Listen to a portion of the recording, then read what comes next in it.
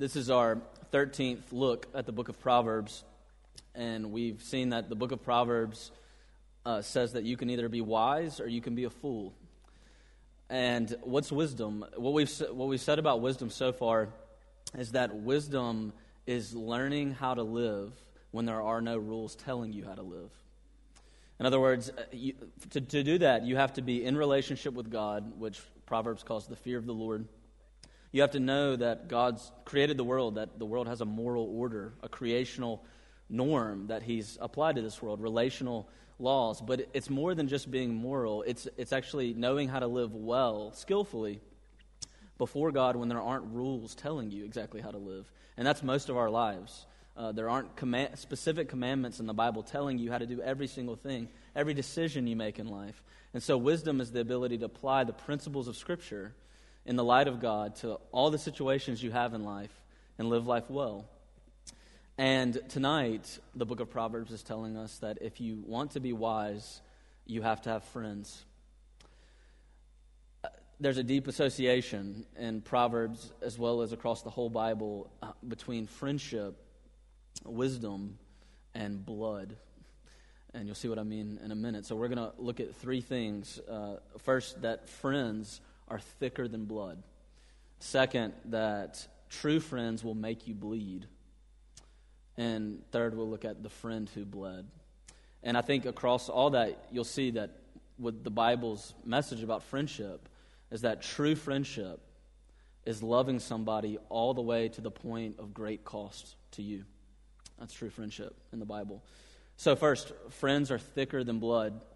We said this a number of times recently, but the English language doesn't have all the words for love that most languages do. So, for instance, in Greek, which is what the New Testament was written in, there are 7 different words for the word love. And that's appropriate, as it is in most languages, besides English, actually, because there are all sorts of different ways of loving people. And, of course, the famous example in the 20th century, a book about this, was C.S. Lewis's 4 Loves. And in this book, he just gives 4 that you see in Greek instead of the 7 that we see in the New Testament. But the first that he writes about is called storge. It's just the Greek word for a particular type of love. And storge, it's the hardest one to kind of get your language, get words around. It's affection for home. It's what many of you will do when you get off the plane in Jackson, and you'll say, "Oh, that's storge." It's the love of leather-bound books in a beautiful library. It's the love of a good ending to a great film, right? That's storge. You know what I'm talking about. There's, of course, eros, and eros is the love of face-to-face. It's seeing her across the room, when you're 19 or whatever. It's the love of romance, and it's the love that ultimately keeps people on this world. The greatest of loves that Lewis writes about from the Bible is the love agape, right? Agape, you've heard of agape. It's divine love. It's the greatest of love. It's what Jesus Christ introduces into the world. And it's the love of steadfast loyalty to sinners. It's love that really cost. But Lewis writes his 4th essay on the word philos, which is the Greek word for friend. And philos, a friend, in Greek literally means a very particular type of love. And the way he describes it is that friendship, the love of friendship, is not love that is born in standing from across from somebody face to face, like romance or eros. It's the love of 2 people that are standing shoulder to shoulder, looking together at something that they have in common, an interest that's out in front of them that they have in common. So he puts it like this: friendship is born at the moment when one person says to another, "Wait, you too? I thought I was the only one." It's shoulder to shoulder interest. That's where it's born, but it can't stay there. It has to become face to face. Committed friendships have to then turn into deep commitment and love for one another. Like any other great relationship, friendship is founded in knowing somebody and truly loving them. And so it's become a bit of a cliche, I think, now, but Tim Keller's really famous quote now about being known and being loved, it's worth saying again. Everybody wants this. And so everybody wants friendship. to be loved, but not truly known. That's comforting, but that's superficial. To be known and not loved, that's the human being's greatest fear. For somebody to know who you really are and not love you. And why? Because it's not. Why are we so afraid of that? Because it's not good for human beings to be alone, and that's how it was from the very beginning. In Genesis chapter 2, God creates a woman, Eve, for the first time, and before that relationship was one of eros or romance, which it certainly was. Before that, it was friendship, and when she's first formed out of Adam's own body, the first thing he says is, "At last, at last, one of these like me." In other words, he was aching for a being in this world that was like him, for companionship, for deep friendship. And so one theologian puts it like this: Adam wasn't longing for a companion because he was imperfect, but because he was perfect. The ache for friendship is not the result of sin. It's good. We need friends. It's core to who we are as human beings. It's how God created the world. And it's rare today.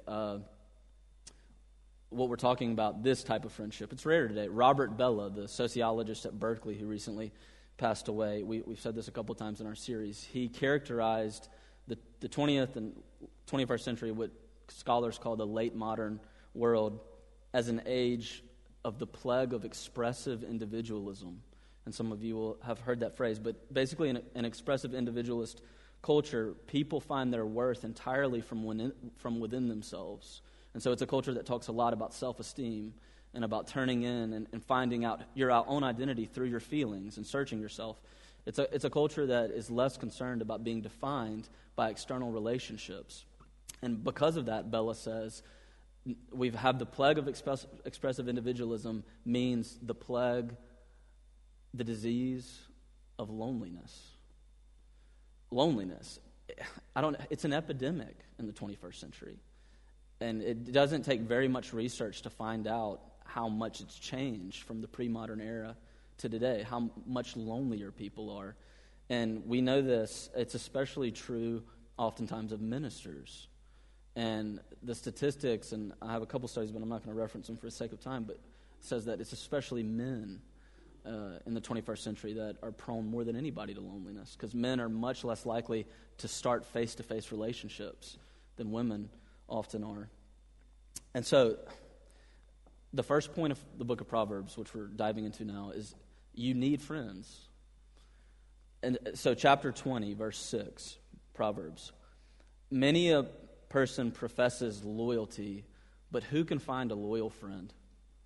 Many a person will profess their loyalty to, but who can really find a true loyal friend?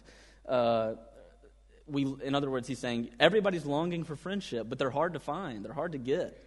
They're hard to grab onto. And Lewis goes on in that book and says this. Why? Why is this the case? And he says, because friendship is unnecessary. It's like philosophy. It's like art. It has no survival value. In other words, for busy 21st century people, when you don't have a lot of time, the first type of relationship that's going to go for you is one that doesn't have survival value. What is a relationship with survival value? Well, it's a relationship that you can't get out of. It's a relationship you have to have. If you have a child, you'll never stop being a parent, right?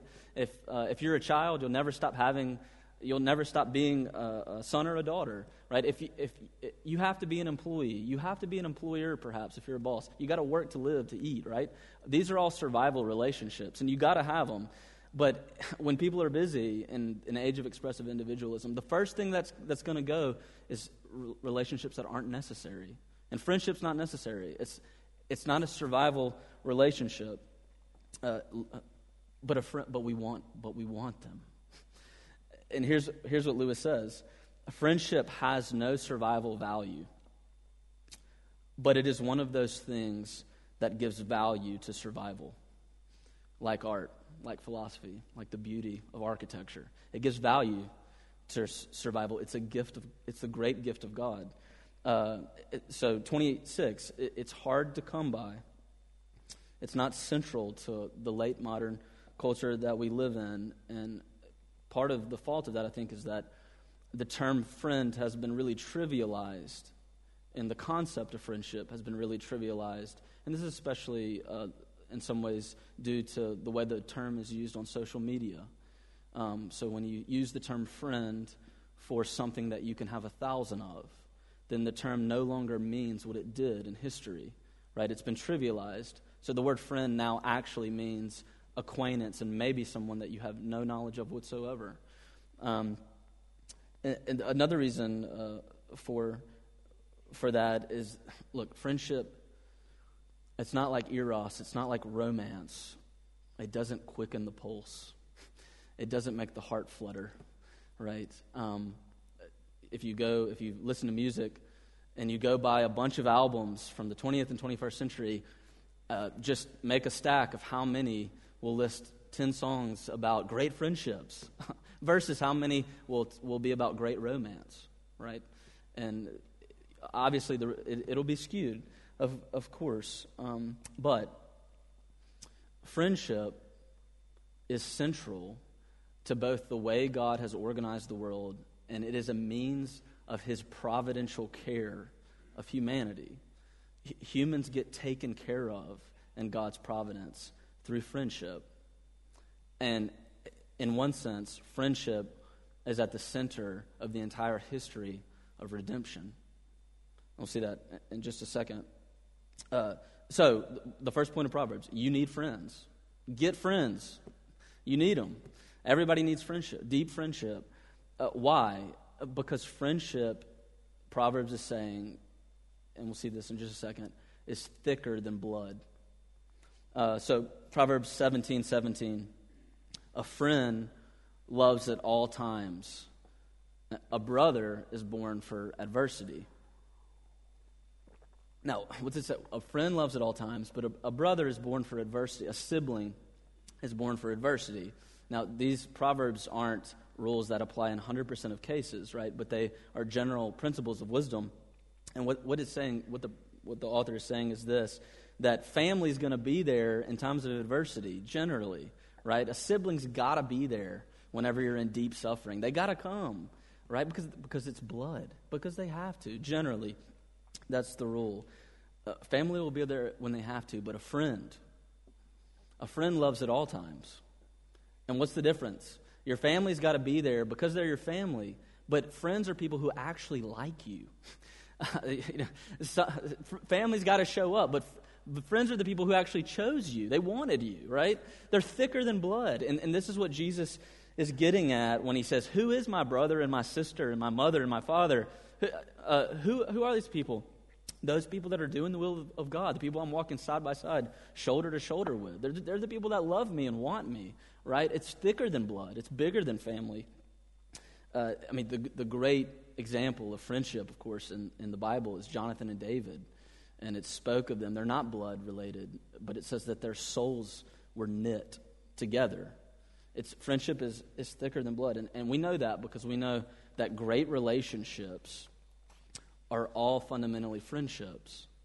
I haven't been married that long, but I do know that in marriage, there are all sorts of love, and of course the love of romance is absolutely necessary, the eros that Lewis describes.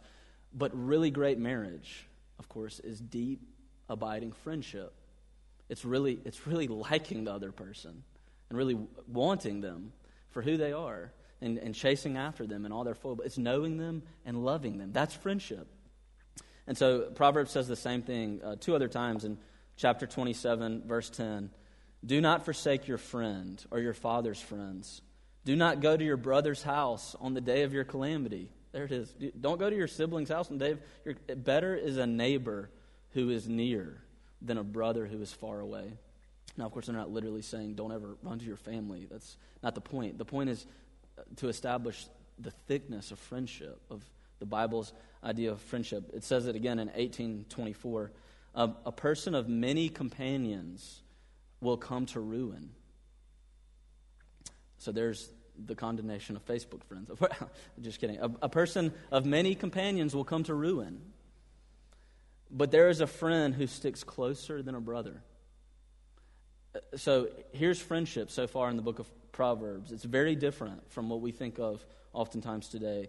It's very deep. It's very committed. It's more like 1 to 3 people total. That's what it's talking about. I mean, you can't have many of these, the type of friend that's being described here. It's intimate. It's committed. It's people who deeply like you and love you, and it's hard to come by. So what does real friendship look like? Secondly, and we could do a whole series on this, but I'm just going to say one thing that real friendship looks like, because this is what's really central in the book of Proverbs. Second point, true friends will make you bleed. Okay? For real friendship, in Proverbs at least, says that true friends will make you bleed. So 12:26, a friend who is righteous is a guide to you, but the way of the wicked will lead you astray. Now, everybody knows that, who we are as people and our personalities is formed up by the kind of relationships we have, by the people that we're around all the time. When you're a child, much of your formation is based on your parents and the way they raised you. But as you get older and older and more independent, what the proverb is simply saying is that the friends you have really matter in your formation. The type of friends you have. A friend who is righteous will be your guide, but a friend who is the way of the wicked will lead you astray. And that's basically what the really famous passage in 27:17 is getting at, the one that everybody has memorized probably. As iron sharpens iron, so one man sharpens another. But how? How? And in that very same passage, it says this: blessed are the wounds of a friend. The literal word there means something more like blessed are the knife stabbings of a friend. But the kisses of an enemy is deceitful. In other words, better to have a friend who is willing to slice you open than a person who's going to flatter you. Better to have a friend who will cut you open and cut you deep than a person who's going to flatter you. This is why I'm losing my podium here. I'll just put my foot on it. We'll be okay. This is why one poet says it like this: some people would rather make enemies instead of real friends because the first is a lot easier. Because here's what the Proverbs is saying: real friendship follows the paradigm of truth and love. And Paul says it in the epistles. Friendship is speaking the truth in love. Now, what does he mean like that? Look, if you're one of those people if you're willing to really tell people the truth, but you do it without love, it hardens and it kills and it cuts. It's not the type of cut that this proverb's talking about. It's the type of wound that really destroys when you speak the truth without love. But if you love everybody, if you love your friends without telling them the truth, that's not deep friendship. That's superficial. That's what's being said here.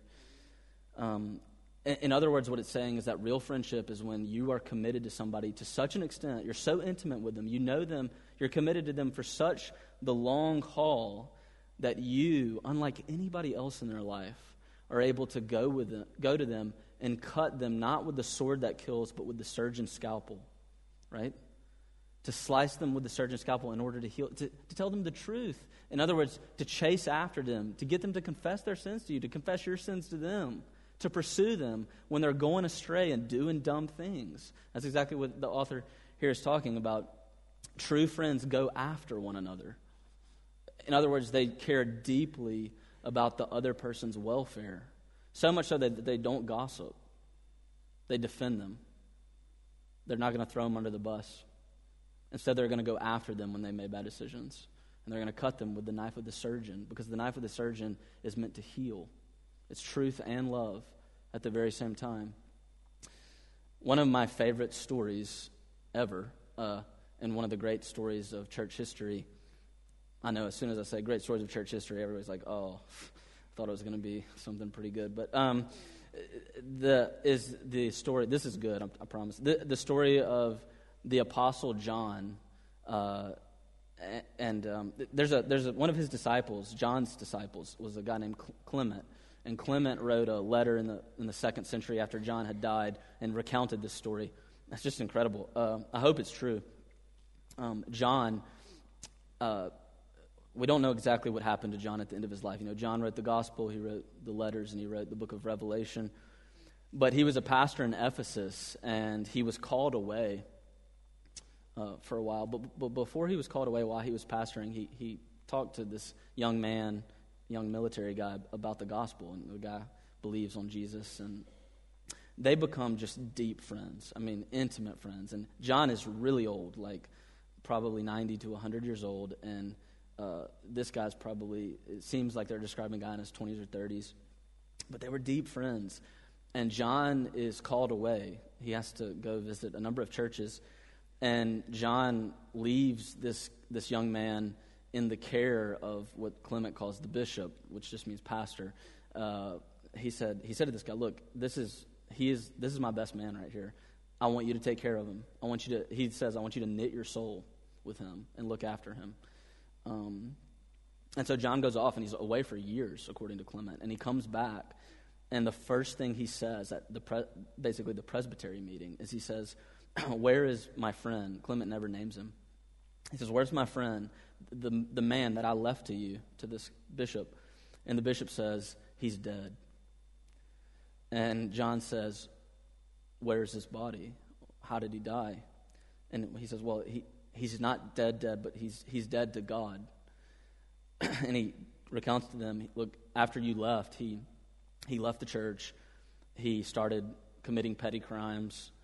He went off eventually and committed murder. He joined into a band of criminals, and now he hides in the mountains above the city of Ephesus with his band, and he's now the captain of a great gang, if you will, a first century gang. And this is John's response. What a fine friend you are. I should have never left him in your care. That's what Clement records. And then he says, bring me my horse. So this is like a 90-year-old man. Bring me my horse. And John rides into the mountains and gets captured by these criminals on purpose, and they beat him. And they take him to their captain to be executed. And here's, I'm going to just read what Clement says. When the man who was now the captain of this gang saw it was John, he turned from about to hit him, dropped his weapon, and ran away, ashamed. John, a very old man, ran after him with all his might, saying, why are you running from me, your friend, who is unarmed and old? There is hope for you. I will give an account to Christ for you. I will surrender my life willingly and endure your death as the Lord died for me. For you, I am committed to give my life. And the man stopped, and he wept bitterly, and they embraced. And John baptized him a second time with his tears. True friendship seeks the welfare of the one you are committed to at great cost. Friendship chases after friends. It doesn't gossip, but it longs for them.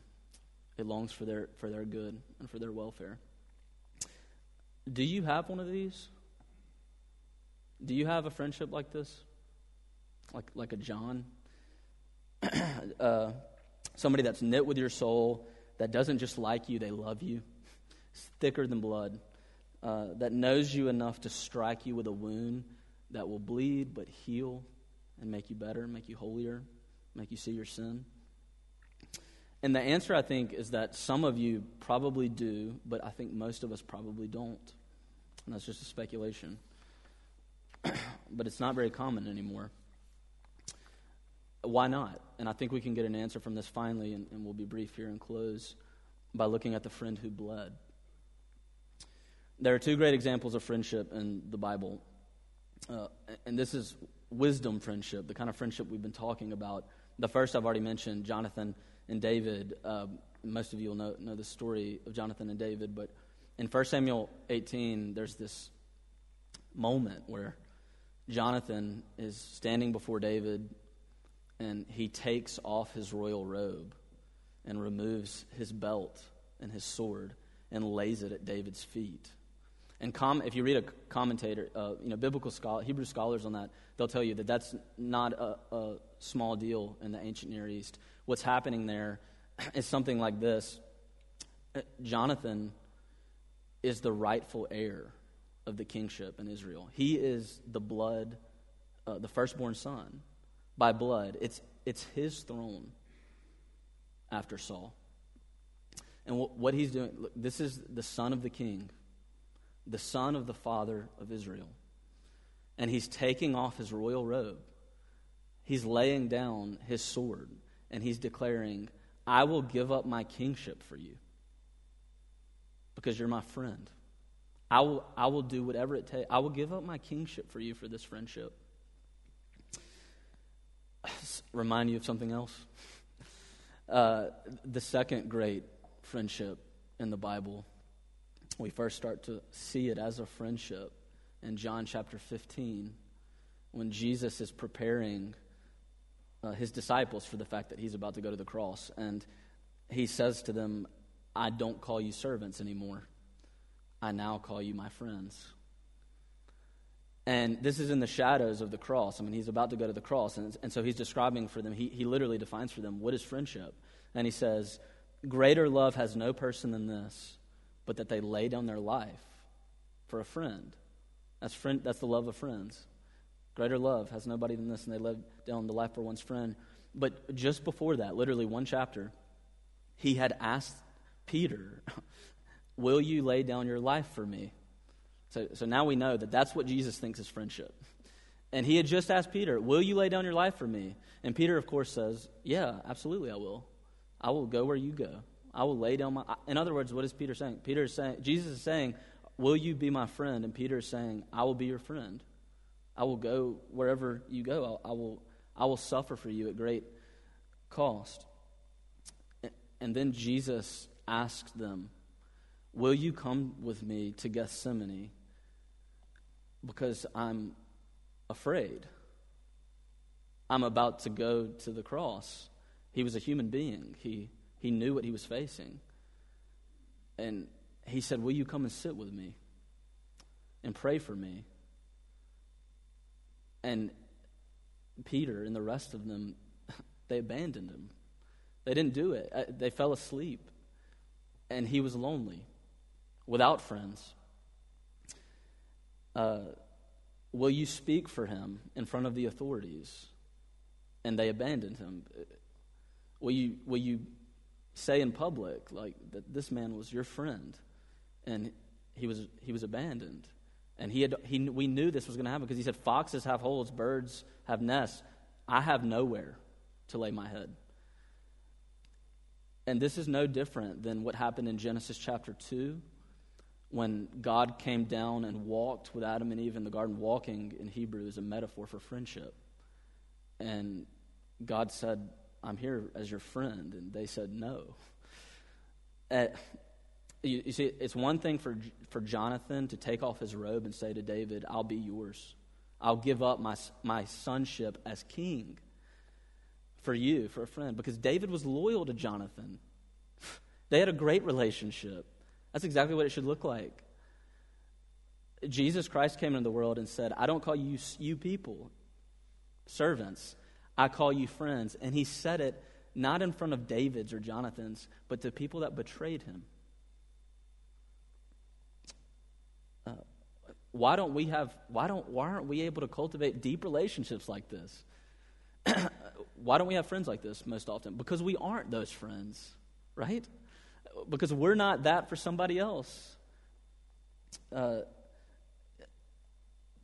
think Peter is reflecting on this precisely in Acts chapter 2 at the end of his sermon. And we're closing just 2 minutes, but he says, all of you, looking out to the people that have participated in Pentecost, which is people from all over the world that were not there for Jesus' crucifixion. And he says, all of you crucified him. All of you crucified him. All of you betrayed him. All of you left him. God came and said, you're my friend. And you said no. Why don't we have friends? Because of sin. Because relationships are broken. Because it's been that way since the beginning of history. At the cross, Jesus Christ laid down his royal robe, and he took off his belt and his sword of power. And he didn't get the love of David, but he swallowed the betrayal of his friends, me and you. And he did it willingly. And he came to be the friend of people that didn't want him. In other words, you can think of the entire history of the world as the history of a friend who would not give up the chase. One theologian puts it like this: the world is not itself capable of reconciliation with God. Humans cannot make themselves the friends of God. But in the friendship of Jesus Christ to humans, humans become the friends of God and are no longer his enemies. This means that the cross is ultimate friendship on display. True friendship is going all the way to the point of great cost. And so I'll just close by saying this. I don't have all the practical answers for the curse of loneliness in the modern age, and that's something that has to really be worked out in everybody's own life, and we could talk about that more. But what I can say is that the cross of Christ is the pronouncement in a cursed world that in Christ Jesus, a person who is lonely does not have to be forever. Does not have to be forever. That God will not have it so by faith for now, but one day it will be sight. So look at St. Columba. St. Columbus just wrote a new philosophy of ministry, and one of the distinctives for our people, especially in that philosophy of ministry that we included, was deep Christian friendship. And our cultural ethos is one of our marks of who we are here. And this is it. We're committed to this because the Bible's committed to it. So commune with God as his friend. Seek deep, long-term, face-to-face Christian friends in this life, 1 to 3. Confess your sins to them. Go after them when they do dumb stuff. Call them out, give them hugs, be affectionate, love their families, be on their team, don't gossip about them, and develop a heart that is vulnerable and available and ready to be known and loved. Do you have any real friends? Go get some. Let's pray. Father, we ask, O Lord, we give thanks for the friendship of Christ, for the reconciliation of enemies with God, that you didn't come for us because you made a covenant. You made a covenant because you wanted us to be friends. And that's incredible. So we ask that we would look at you and our relationship that is healing and seek others because we need it. And we pray for this in Jesus' name. Amen.